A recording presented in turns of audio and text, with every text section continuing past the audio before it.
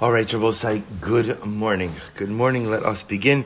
Start by thanking our sponsors, our Talmud Torah sponsors, Yoni and Shushi Ehrenfeld, for dedicating all the Shiurim and Drushos this month in memory of their grandfather, Yosef ben Shmuel Aaron. To thank Mark Karstadt, our Talmud Torah sponsor, for dedicating the Shiurim Drushos this month in memory of his mother, Chana Bas Shragai. To thank our Daf Yomi sponsors, Richard and Judy Noodleman, in honor of their granddaughter, Nechama Gittel's Bas Mitzvah, Mazel Tov, Mazel Tov Mishpacha, and by the Goldstein family, wishing Howard Goldstein a happy birthday. Mazel Tov, Howard, Mazel Tov, Mazel Tov, Adneve Esrim Shanim Tovos. Beautiful. Beautiful. Very special when that's what a mishpacha gives to a patriarch for a birthday present. Truly beautiful. Howard Zachisa. All right, and of course we dedicate our learning Le'ilui Nishmos, the 45 Kiddushim who perished in Meron on Lag BaOmer, and as the Levayos continue into today, as I mentioned before, today being a national day of mourning in Eretz Yisrael, it behooves us to dedicate our Torah, our Talmud Torah, Le'ilui Nishmas, some for the benefit of their neshamas, for the benefit of the mishpachos who have been left behind, and for the benefit of Klal Yisrael. And both say again, as I mentioned before, we said that Tehillim after davening. Today is a national day of mourning, and it's important. I don't know practically how that plays out, what that means in Israel, besides the flags being lowered, I'm sure, and manifests in a variety of ways.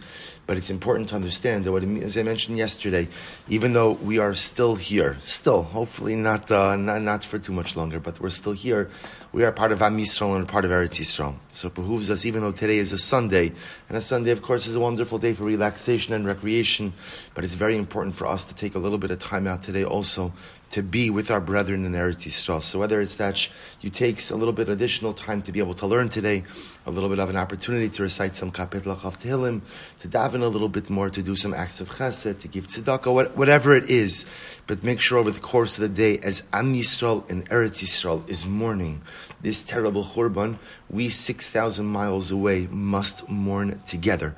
Because again, it's not their loss, it's our loss. Whether we're separated by geography or whether we're separated sometimes by religious divides, we are all one Am, we are all one nation, all one heart. We should be there for each other in times of simcha and in times of tsar. So we'll say, with that, let us begin. So we have a beautiful daf ahead of us today.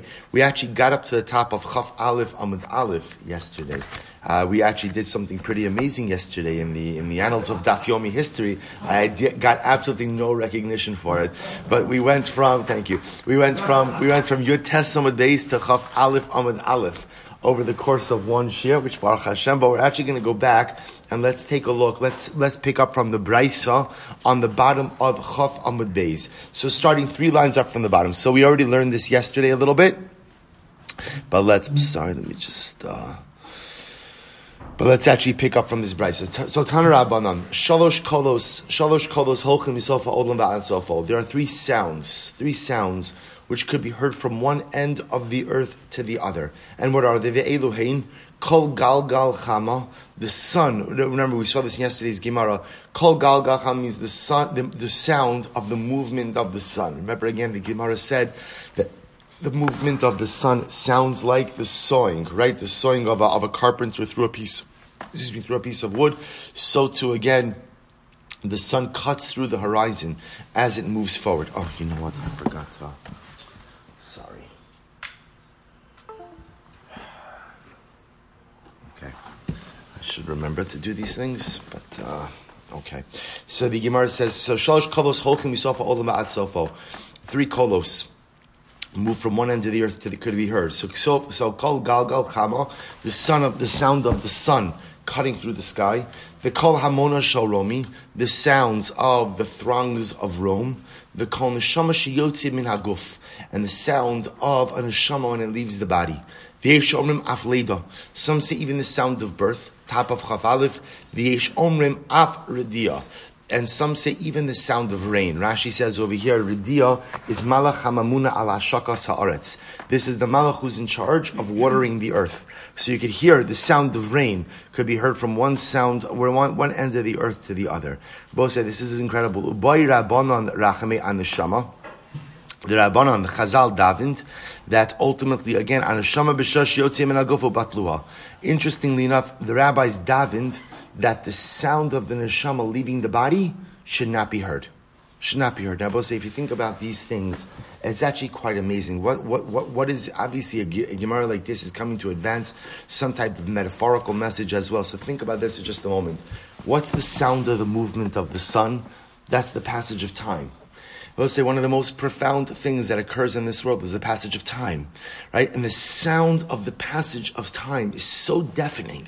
It's so deafening because every moment that goes by can never be retrieved. And every moment that goes by can never be reclaimed. That sound of passage of time ultimately, again, can be heard from one end of the earth to the other. Next, Kalamona Shel Rome. You're both say Rome represents anti-Semitism. Rome represents, right, Klali Esav Sone Es Yaakov, the overwhelming nature of the hatred that exists towards Klal Yisrael in this world is deafening and overwhelming. Kol neshama b'shash yotze min haguf, death.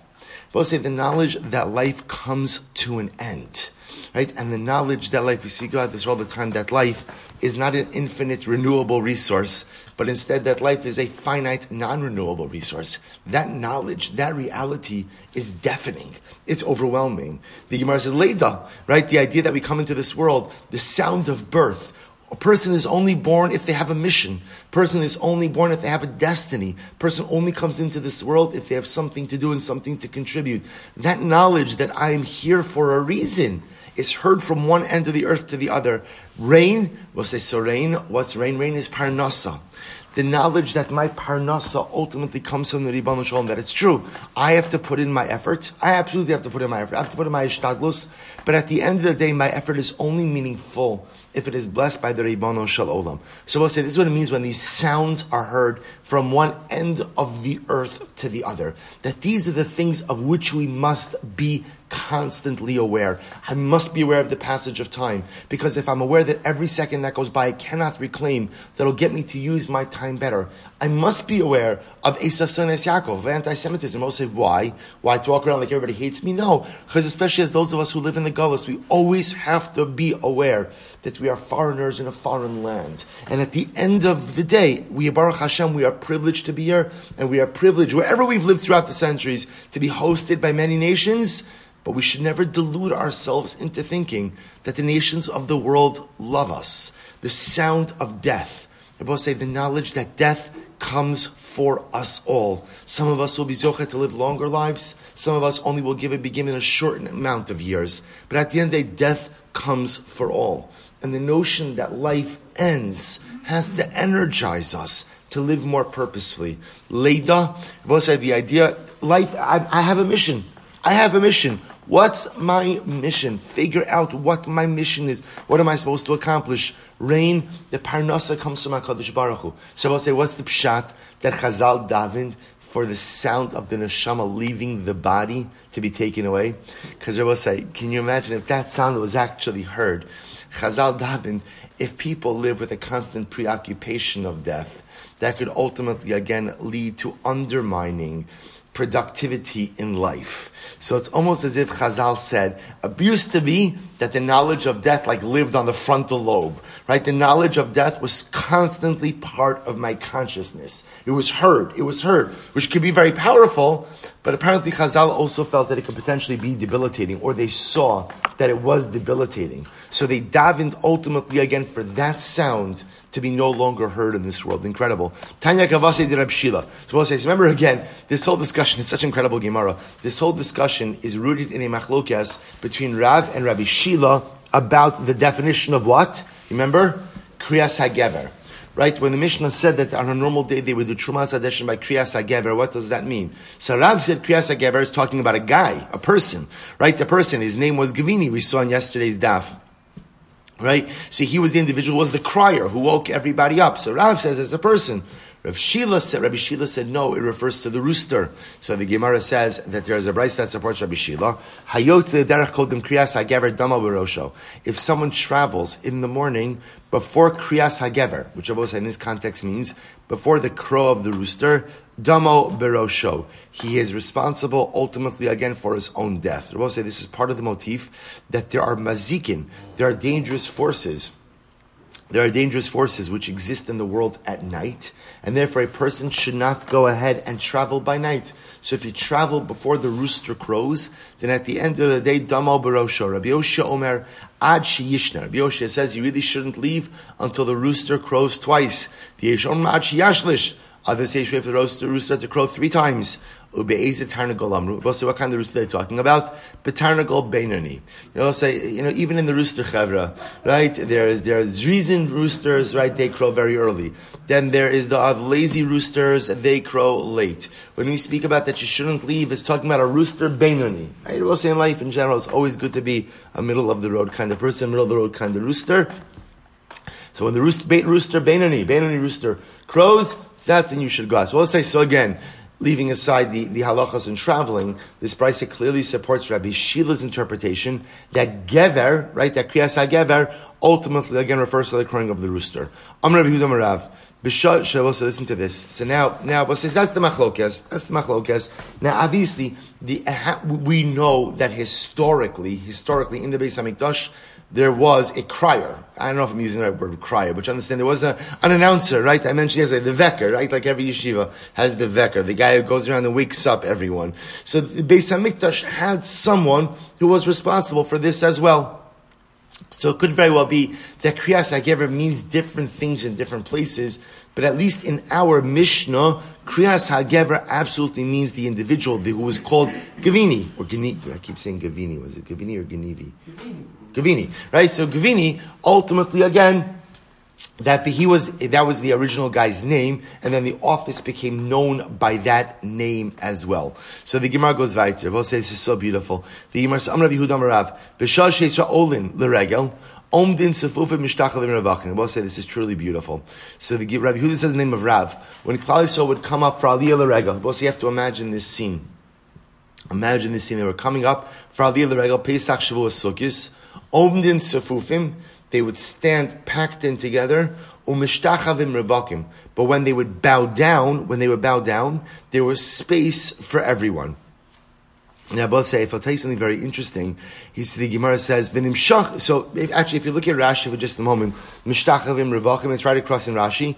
Kishem mishtachavim v'noflim v'nasa lahem neis, when they would prostrate themselves and bow down, a miracle would happen.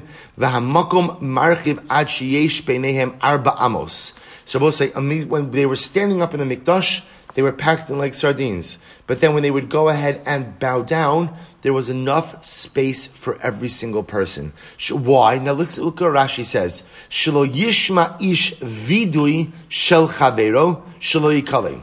Now, according to Rashi, the reason for this miracle was that when you would recite vidui when you were prostrating yourselves, and what's going to happen? Vidui, I will say, is we think about vidui as Hashamnu Baganu. That's true, but real vidui is confession of what? Of your own Averis. Right? Not just Hashamnu Baganu. I spoke Lashon Hara, I ate non-kosher, right? Whatever your Averis are. So we'll say, what's the problem? The problem is, if we're all standing next to each other, then what? I'm going to be inhibited. I don't want to confess my Averis in earshot of you. By the way, I'm actually not allowed to confess my Averis, right? The idea that Rambam brings in Hilchos Tshuva, when you confess your Averis, that is a private experience between you and the Ribono Shel Olam. So Rashi says the point of the miracle was allow for personal vidui, a personal confession. Now, what's unique about this Rashi? We'll say, when are you confessing your Averis? No one wants to answer this question. Right? So we'll say, with Pashas, hopefully I'm confessing my Averis every day. I mean, if I did them. But really, that's the Avodah of Yom Kippur. Yet, the Gemara says, when did this miracle occur? Regalim, where there's no din of vidui, which is really quite interesting. There's a whole machlokes over here. There are different girsos of the Gemara as well. Exactly when this miracle occurred. Because remember again, even on the Yom Tovim, was there a din of prostration? Not a din of prostration. Yom Kippur, there was for sure a din of prostration. I will say, remember again, even aside for vidui, when are we prostrating ourselves on Yom Kippur? We do this to this very day. Also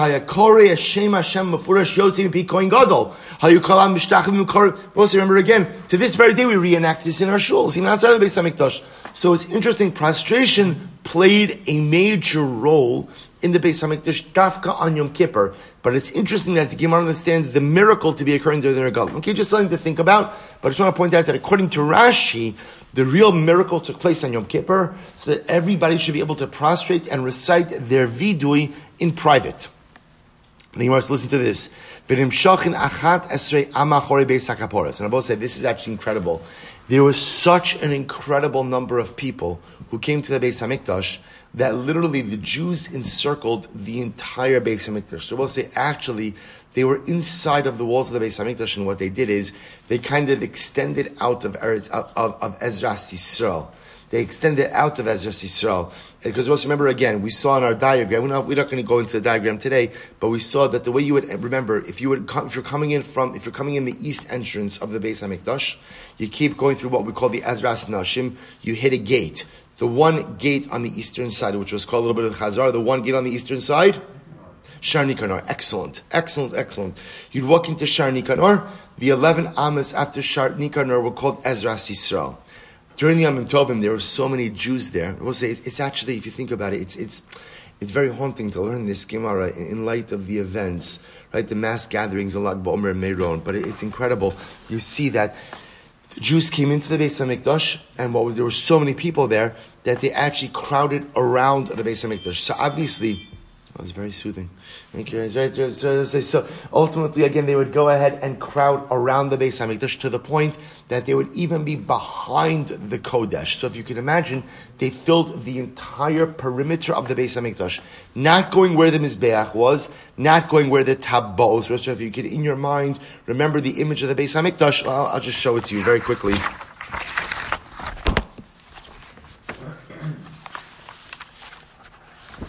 thought I had it here. Too many papers. Okay, so what says, if you could imagine, just if you were talking about over here, remember again, they're coming in, this is the eastern gate, Shar Nikanor. Klal Yisrael, regular Yisrael are able to go in this narrow rectangle. During the times of the regalim, they actually would fill out this entire space, again, along the perimeter of the wall.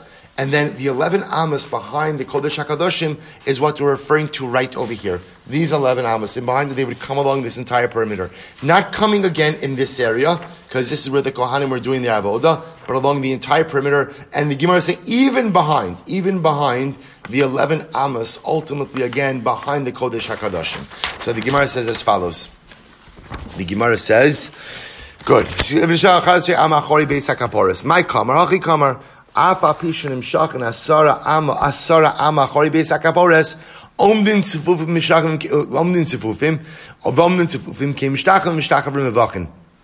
So we'll say the miracle was that even though they were panned out, right, there was so much extra room, they panned out past the Ezras Nashim into the Ezras Yisrael, and even surrounding the perimeter of the Beis Hamikdash.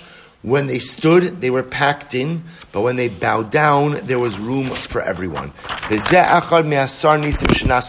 both say, this is one of the 10 miracles that was done in the Beis Hamikdash. So we're going to see now, we're going to go through the 10 miracles. That was, I promised you, an incredible daf.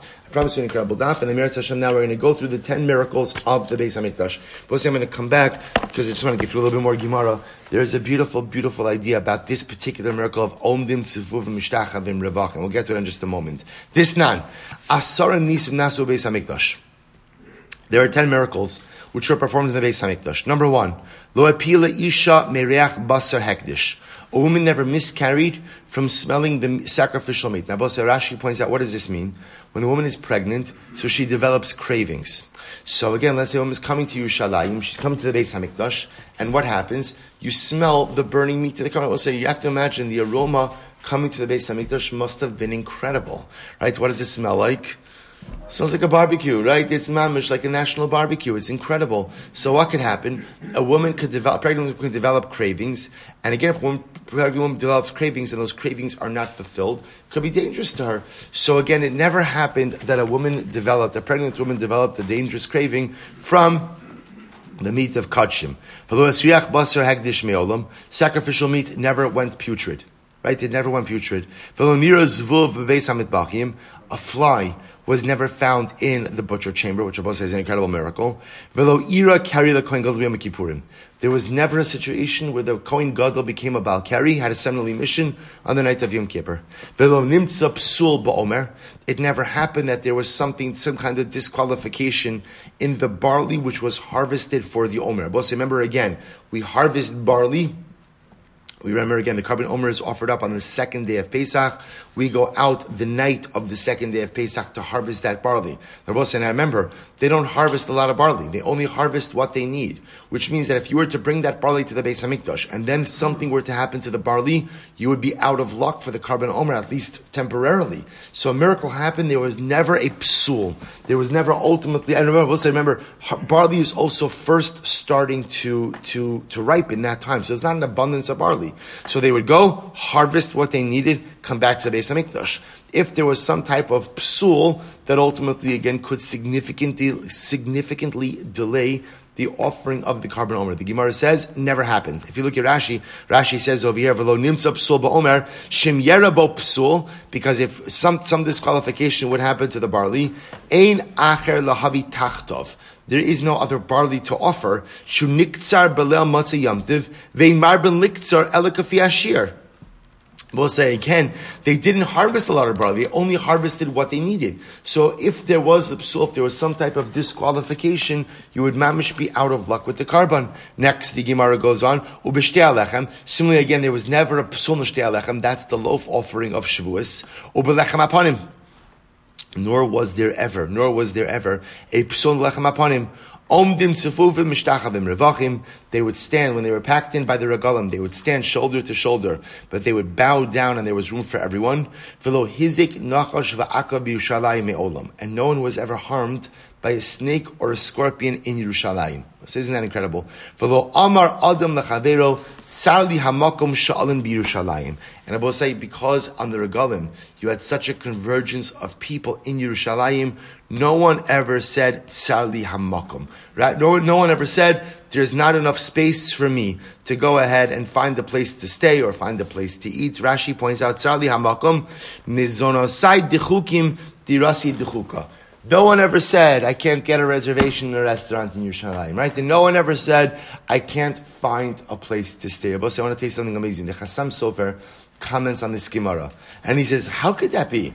Right? Think about this for just a moment. Just logistically, how can that be? How could Yerushalayim go ahead and accommodate everyone? I'm saying, so you could say, what's the answer? It's a miracle. Okay. Remember again, this is the list. The Asara Nisim. We'll say the Chassam Sofer says something so beautiful. The Chassam Sofer says, sometimes there wasn't a place to stay for everyone. And sometimes there wasn't enough food. What was the miracle? V'lo amar adam sarli hamakam. The miracle was no one complained. That was the miracle. No one complained. Now, we'll say, so first of all, it's a miracle for Jews not to complain. That's Aleph, right? We'll say, we're thinking about this just what's the beauty of it? What's the miracle? The miracle, I will say, you ever sometimes with, maybe you have a family gathering, or maybe it's where it's uncomfortable, it's squishy, but when you're with people who you love, you really don't care. When you're with people who you love, the experience itself is so beautiful and so meaningful that the physical discomfort really does not erode the experience. The Chassam Sofer says, the regalim, we're going to have this in Eretz Hashem very soon again. And can you imagine that scene of all of us coming together to Yerushalayim? The traffic is going to be horrendous, right? And the congestion, it is going to be overwhelming. And if you don't have a place to stay, I think I saw Jerry on here. I'm staying by Jerry in Eretz Hashem, right? But if you don't have a place to stay or you don't have somewhere to go, it's going to be a to-do. I will say, but who doesn't want to get stuck in that traffic? Can you imagine what that is? Yeah, you've got to pack up the car early Erev Yom Tiv, right? It's a half-hour trip, but we're leaving ourselves 6 hours to get there. Why? Because the streets are going to be, I will say, is anyone going to complain about that traffic? Is anyone going to complain? Or when again you can't get a reservation in a restaurant in Yerushalayim, right? Is anyone going to complain? V'lo amar adam tzarli hamakom sha'alim b'Yerushalayim. The Chassam Sofer says that's the miracle, because it was so great to be with your people. It was so great to be with Am Yisrael. It was so great ultimately to be part of this incredible, magnificent national endeavor that no one complained. That was the miracle. That's Chassam Sofer. Others say no. Kipshuta kimashmo. The miracle was somehow there was enough space for everyone. Okay, good. So the Gemara says, interesting, a pasuk b'meitach. Now, I will say, remember again, the Gemara just gave a list of 10 miracles which occurred. Now, the Gemara said, these are 10 miracles which occurred in Yerushalayim. But in reality, 10 miracles that occurred in the Mikdash. The first 8 were in the Mikdash. The last 2 were in Yerushalayim, right? Remember again, miracles 9 and 10 is there was never a snake or a scorpion in Yerushalayim. And number 10 was V'lo amar adam sali amakom. Person never said, there is not enough space for me. So you told me 10 miracles in the Mikdash, but in reality you only listed 8 in the Mikdash and 2 in Yerushalayim. To which the Gemara says, Ika tarti achrenaisa Mikdash. There are actually 2 other miracles in the base of Mikdash. What are they? Disanyo, me'olam lo kibu gishamim eisha atzei ma'aracha. So we'll say, so first of all, miracle, right, another miracle was, the rain never extinguished the fire of the Mizbeach. The rain never extinguished the fire of the Mizbeach.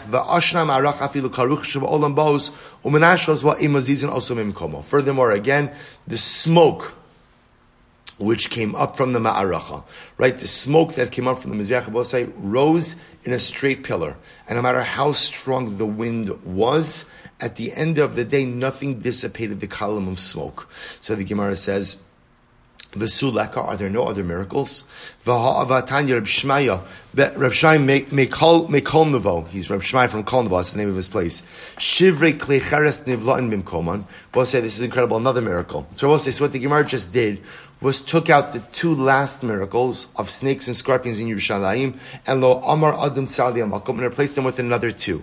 The other 2 were again that there was the rain never extinguished the fire in the Mizbeach, and the pillar of smoke which rose from the Mizbeach went up in a straight pillar. But I just want to point out, all of these miracles have incredible metaphorical significance, because remember again, the Ribono Shel Olam never does purposeful miracles. There are either utilitarian miracles necessary to remedy some type of immediate need, like Kriyas Yamsuf, or there are message miracles, which are miracles done for the purpose of conveying to us some type of dramatic message. So again, this is beyond the scope of our shir today, but we'll find the opportunity. Maybe each of these miracles, actually Rabbi Yisrael Meir Lau, Shlita in his Perush and Pirkei Avos, this is a Mishnah in Pirkei Avos as well. Asar Nisum Nasul Avasim Beis HaMikdash has actually a beautiful metaphorical significance. He gives beautiful explanations, and we'll find the time to Meretz Hashem do it. So the Gemara goes weiter. Are these the only miracles? There are other miracles. So the Gemara says, Shmaya says, Shivrei Klei Cheres Nivlan Bimkoman. We'll say, remember again, when the Kohanim would eat of the Karbanos, they would eat their karbanos in earthenware utensils. Now, what would you do with the earthenware utensils when you finish eating the karban? You had to smash them, because there was nothing you could do with them. Because remember, earthenware absorbs, but the absorptions cannot be extracted. So when the Kohanim would finish eating their karbanos, they would literally smash the earthenware utensils. So we'll say, Kohanim eat a lot of karbanos. So what happens to all of the shards? What happens to all of the shards? Miraculously, they were absorbed in place. They were absorbed in place. In the Beis Hamikdash itself, Abaye said, "Mora v'nosa v'dishum zecha panimi v'dishun amenora nivlatin bimkoman." Abaye says another miracle that literally the crop and the feathers of the ola sa'of, the bird ola, were absorbed in place. The dishun, right, the ashes of the mizbeach and of the menorah, when they were placed on the ground, were absorbed in place. To which the Gemara says, well, there's a lot of other miracles. To which the Gemara says, "Psulei." So now what the Gemara is going to do is try to collapse the original list a little bit. Because remember again, the way the Mishnah started was, there are 10 miracles which happened in the Beis HaMikdash. So we're kind of locked in to that number 10. What the Gemara now is going to do is as follows. The Gemara is going to go ahead and say, the 3 miracles which dealt ultimately again with psulim. Or as the Gemara said, there was never a psul in the Omer. There was never a psul in the Shtei HaLechem, and there was never a psul in the Lechem HaPonim. Let's make those 3 into one. Right? We'll call those, there was never a psul in the Beis HaMikdash miracles. All right? We could collapse it into one. Chashvinu bechad. apik tray, va'ili tray, then you could include these other two miracles as well. Ihach, if that's the case, beluin nami tray chashvinu.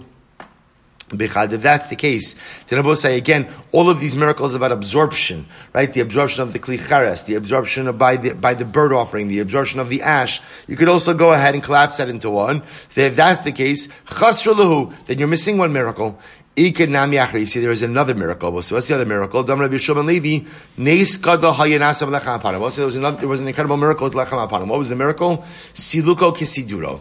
Rabbi said the miracle of the lechem apanim was that just like it was put on fresh, it was removed fresh as well. When it was put on, it was hot, and when it was removed, it was hot. Shneimar loshum lechem chom biyom hilakcho. V'sulakar, the other miracles. So that perhaps that's miracle number 10. Lechem aponim, it was put on hot, it was removed hot.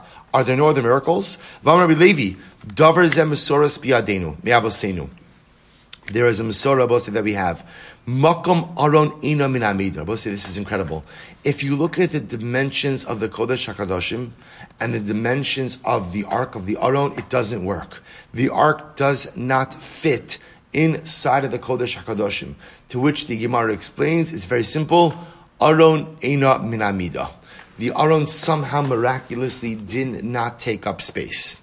Didn't take up space. So that's another miracle. Furthermore, again, the Gemara says, the Kruvim themselves, I will say, which were the angelic-like figures, perched on top of the Aron, also were suspended miraculously, right? They also didn't take up space. So the Gemara says, so this is two more miracles. Why aren't they reckoned as part of this list? To which the Gemara says, no. Nisi debraika chashiv, nisi degavai loka chashiv.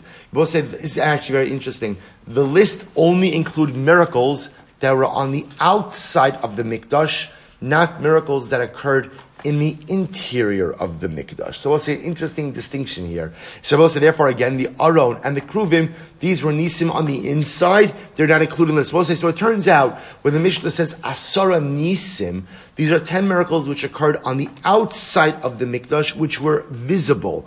But there are many more miracles which occurred on the interior of the Mikdash, which were not visible, therefore were not included. One second. We'll say the lechem aponim was kept on what? On the shulchan. On the shulchan. And where was the shulchan kept? In the inside of the mikdash, right in the kodesh. So if that's the case, that's also called an interior miracle. If that's the case, why is it included in the list? To which the Gemara says, "Yihachi lechem aponim nami nisi degavayhu." Lechem haponim nisi debrayhu. No, in reality, I will say, this is so beautiful. The miracle of the lechem aponim was actually an exterior miracle. Why? This is beautiful. Damrei Shlakish, my dichsiv ala shulchan atar. Why does the pasuk say that you shall place the lechem on the shulchan hatahar? Right? You should place the lechem aponim on the shulchan that is tar. Tar, michlashu tameh. We'll say, what does that mean? Now, interesting enough, what we can infer from that is that perhaps the shulchan, Rashi says, is mekabel tumah. Are you trying to tell me that the shulchan is mekabel tumah? Well, that's not true. The shulchan is not mekabel tumah. Why not? Rabbi say, Amud Beis, kli eitz ha'asuin lenachesu. The shulchan, Rabbi say, is a wooden utensil that is meant to remain stationary. V'chol kli eitz ha'asuin lenaches in the mekabel tumah. And any wooden utensil that is meant to remain stationary is not makabel tumah. I want to point out something very interesting over here. So Rashi gives the whole limud, how we know that a stationary wood utensil is not makabel tumah. And I both say what's very unique over here is that the shulchan is called a wooden utensil, even though what? It's coated with gold. So we'll say, remember again, when it comes to, let's say, we learned Yusom Mesechas Avodah Zarah, Klei Kunya, utensils that are coated with some type of exterior coating. Generally, the utensil takes on the identity of the exterior coating. By the Shulchan, it's different because the Torah itself calls the Shulchan eitz. So therefore, even though the Shulchan is coated in gold, it's covered in gold, Lamaisa is considered to be a Kli eitz. So a wooden utensil that is meant to remain stationary is not mekabel tumah. Well, if that's the case, then why does the Torah have to refer to the shulchan as what was the lashon ala shulchan hatar? What's going on over here? To which the Gemara says, this is incredible. The Gemara says, "V'kliyeisu v'kol kliyeisu asli nachis." Any wooden utensil that is meant to remain stationary, eno makabel tumah. It's not makabel tumah. V'chol teis b'fnei tumah. Furthermore, could serve as a barrier to the tumah. So we'll say, so therefore, why does the Torah have to refer to the Shulchan Atar? This is incredible. Elu melamed shemak bianos oler regam. Because we'll see from here that the Shulchan wasn't stationary. Rather, again, we'll say, when was the Shulchan moved? This is so incredibly beautiful. When was the Shulchan moved? The Shulchan was moved for the Olei Regalim, for those who came up on the Yomim Tovim. The Kohanim will say, listen, imagine this image. The Kohanim would bring out the Shulchan to the Olei Regalim. Now we'll say, now, what I told you before makes a lot of sense. Where were the Olei Regalim? Right? Where were the pilgrims during the times of the Regalim? Remember, again, we'll say, they went past Ezras Yisrael. They entered in through Shar Nikanor. They occupied the area, ultimately, again, of the 11 Amos. And then they also circled the entire interior of the Azara. So I will say, which tells you what the Kohanim would, it's incredible. Imagine the scene. The Kohanim would bring the Shulchan out of the Mikdash. And they would say to Klal Yisrael, they would say, Va'omru lahen, Ru'uchi baschem lefnei HaMakom. See how much HaKadosh Baruch Hu loves you. Shesiluko kisiduro. That ultimately, again, the loaves remain fresh. They were put on hot. And they were removed hot. Shneimar lasum lechem chom biyom hilakcho. To go ahead and place right bilachos lechem chom biyom hilakcho. That the bread is warm on the day it was removed, just like the day it was placed. So both say, see, that's why it calls the Shulchan Atar. Why? Because technically speaking, the Shulchan was Mekabel Tumah. In fact, Rabbi say we know that after the Regalim, what would they do with the Shulchan? We know this. What would they do with the Shulchan? They would immerse it in the mikvah. Because what were they concerned about? They were concerned that people who were tamei inadvertently touched it.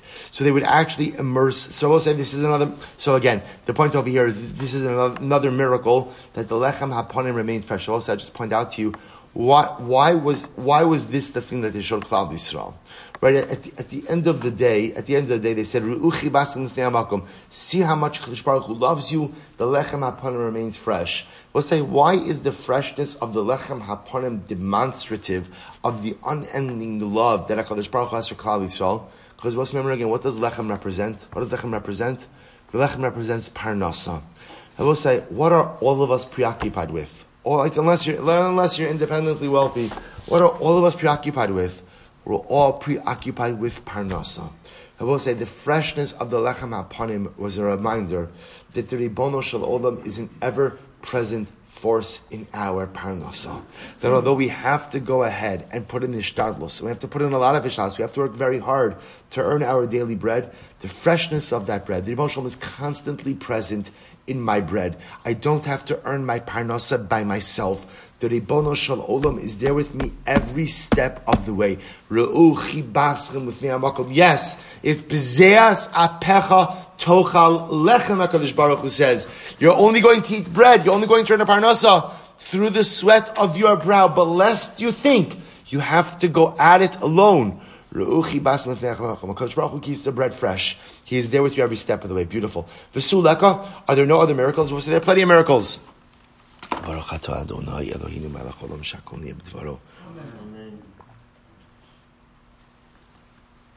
There are plenty of miracles. V'amar Rav Oshia b'shasha ben Shlomo beis Hamikdash nata bal kol minei megadim shazah. We'll see, this is incredible. When Shlomo built the beis Hamikdash, he planted golden trees and golden vines. And what did they do?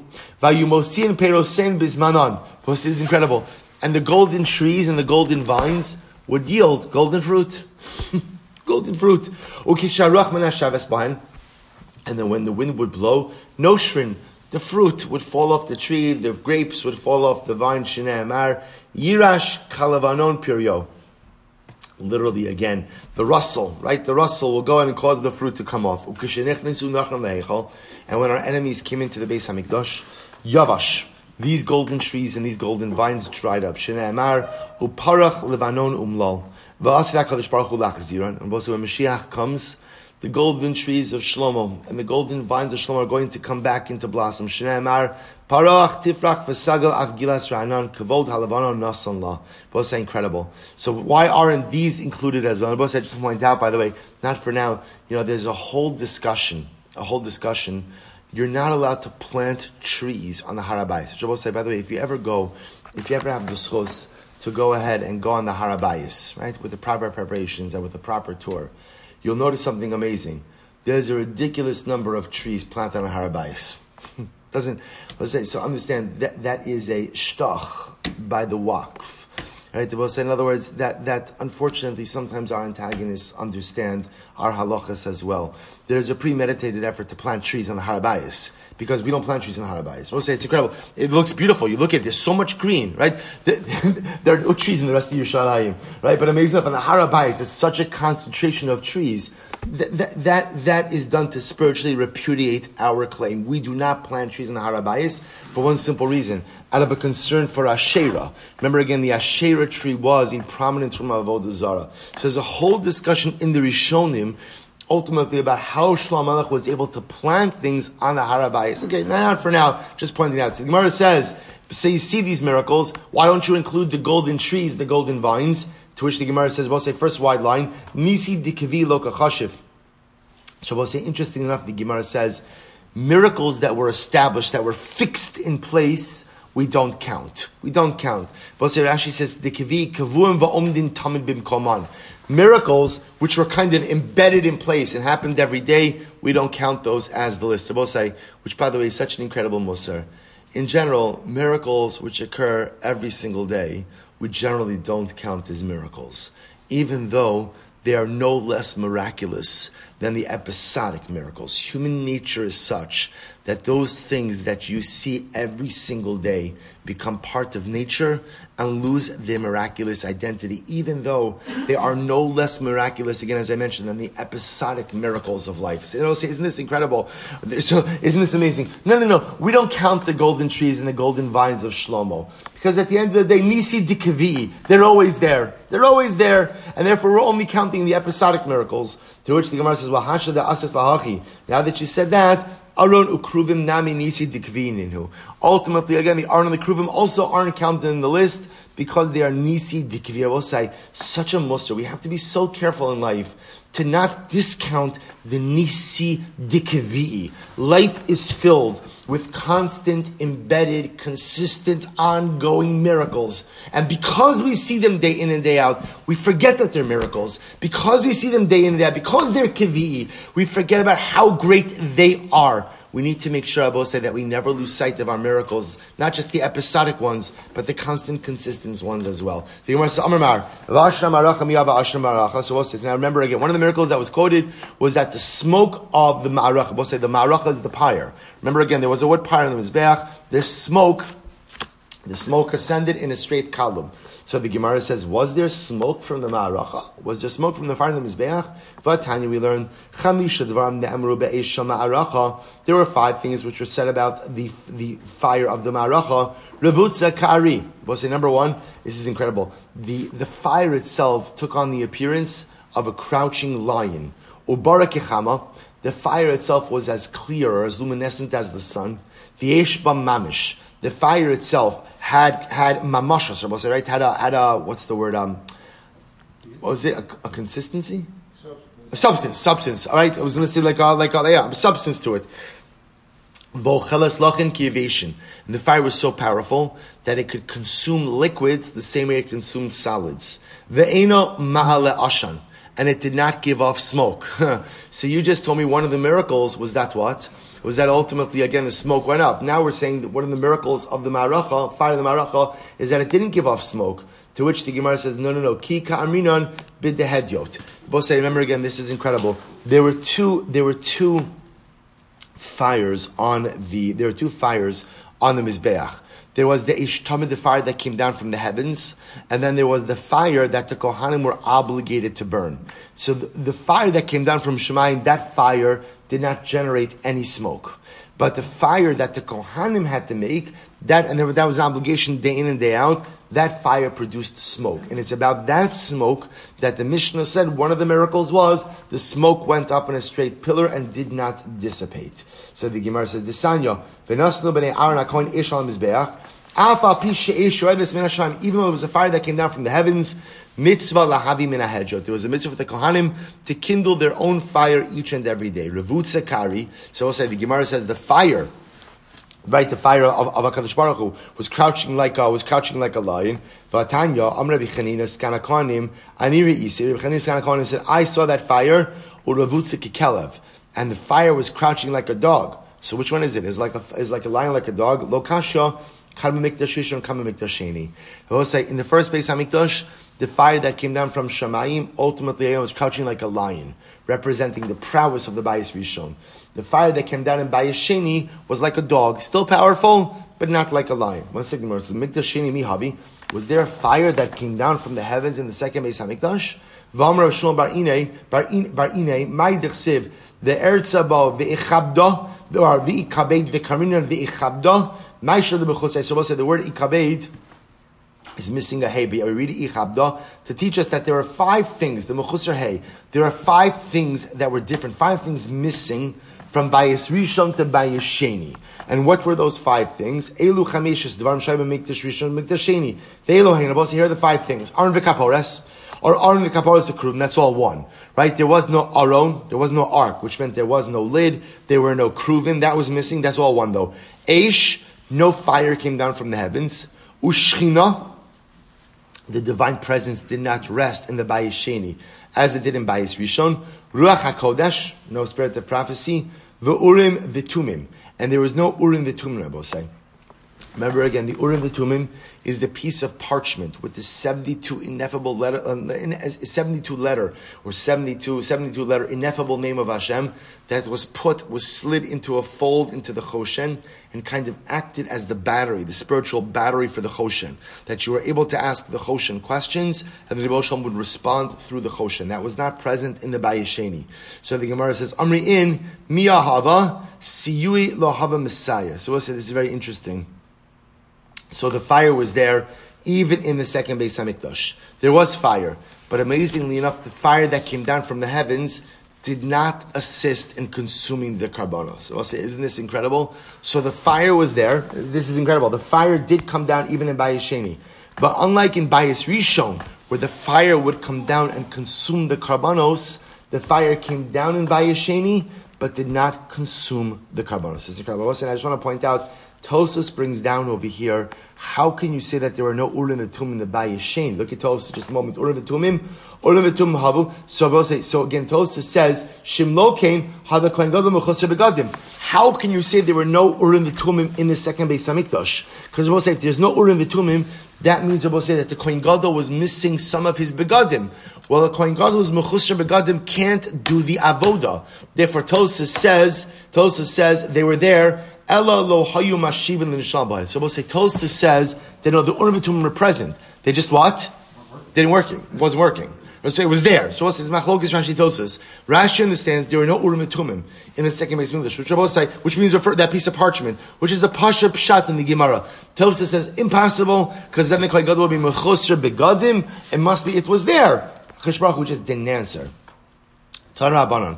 Sheish Eshos. And I will say there are 6, the Gemara says now, there are 6 fires. Yesh Shocheles Ve'ino Shosa. So I will say there's a fire that eats but doesn't drink, which means it consumes solids but not liquids. Yesh Shosa Ve'ino Shocheles, a fire that drinks but doesn't eat. Yesh Shocheles V'Shosa, a fire that eats and drinks. Yesh Shocheles Lachenu Kiyavation, a fire that consumes liquids like it does solids. There's one fire that repels another fire. There's a fire that consumes other fires. Let's go through the list. There's a fire that eats but doesn't drink. Hadidan. We'll say that's our fire, right? Our fire could consume things, but yet can't consume liquids, right? It could be put out by liquids. What's a fire that drinks but doesn't eat? Decholin. This is incredible. This is the fire of fever, right? Rabbi, so when a person is feverish, what happens? They want to drink, but often they have no appetite. So the fire drinks but doesn't eat. Ocheles v'shosa, a fire that eats and drinks. The Eliyahu, the Chsiv, the Esamayim Hashabatal Lachka. So we'll say this refers to the episode of Eliyahu Hanavi and his theological showdown with the Nevi Habal and Hara Carmel. Remember again, there was Eliyahu Hanavi challenged Nevi Habal to whoever could go ahead and bring down a fire from the heavens first will assert theological supremacy. What does Eliyahu Navi do? He shechs karbanos, puts them on a pyre, and soaks the whole thing with water. So the fire came down and not only consumed the karbanos, but consumed the water as well. A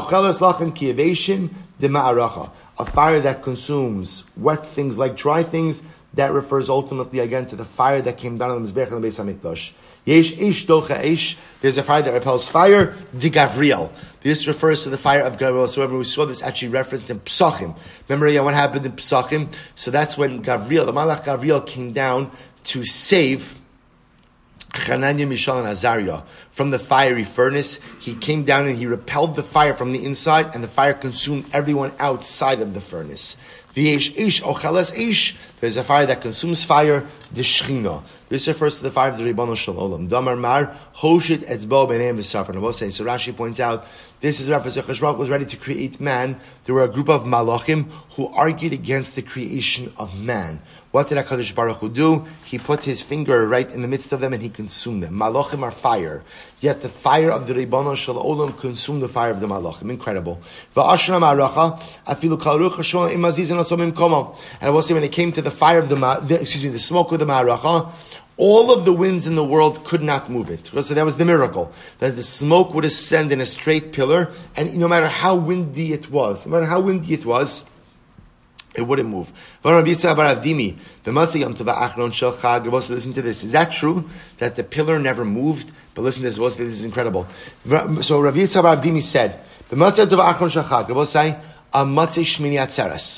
after Shmini Atzeres, Hakol Tzolfin Lashon HaMarachon. Remember again, Matzei Shmini Atzeres is the beginning of the rainy season, right? That's the rainy season after Sukkot. Everybody would look to see what would happen with the Ashon of the Ma'aracha. So I'll say essentially what the Gemara is going to say is they were looking to see which way the wind would blow. Listen to this. Nota klapet safon. So if the pillar of smoke would blow towards the north, so the paupers were happy, and the balabatim, the merchants, were very sad. Why? Because it will say, what would that represent? That meant there was going to be a lot of rain that year. So what does that mean? When there's a lot of rain, there's an overabundance of produce. When there's an overabundance of produce rots. Therefore, what do you have to do? You have to sell cheap in order to get rid of your inventory. So who's happy about selling cheap? The paupers are happy, the merchants were not happy. Not a klapi darum. If the pillar of smoke shifted towards the south, that meant there would be less rain. So the paupers were sad because that meant there'd be less produce, higher prices. The paupers were sad, the merchants were happy. Not a klapi mizrach. If the pillar of smoke shifted or slanted towards the east, Hakol Smechin, everybody was happy because it was say if the east meant there would be just enough rain, so there'd be enough produce, but so that you wouldn't have to sell it at a premium, but also wouldn't also have to sell it cheap. So the merchants would make their money, and the aniyim would have ample supply. The Gemara says, Klape Marav, but if the pillar of smoke slanted west, Hakolat Savin, everybody would be sad because both say that would mean there would be insufficient rainfall. And therefore, they weren't happy enough produce. Now, both say, now, again, what do you see from here? That the pillar of smoke did shift directionally. So why do you tell me that it didn't shift directionally? Tushimar says, no.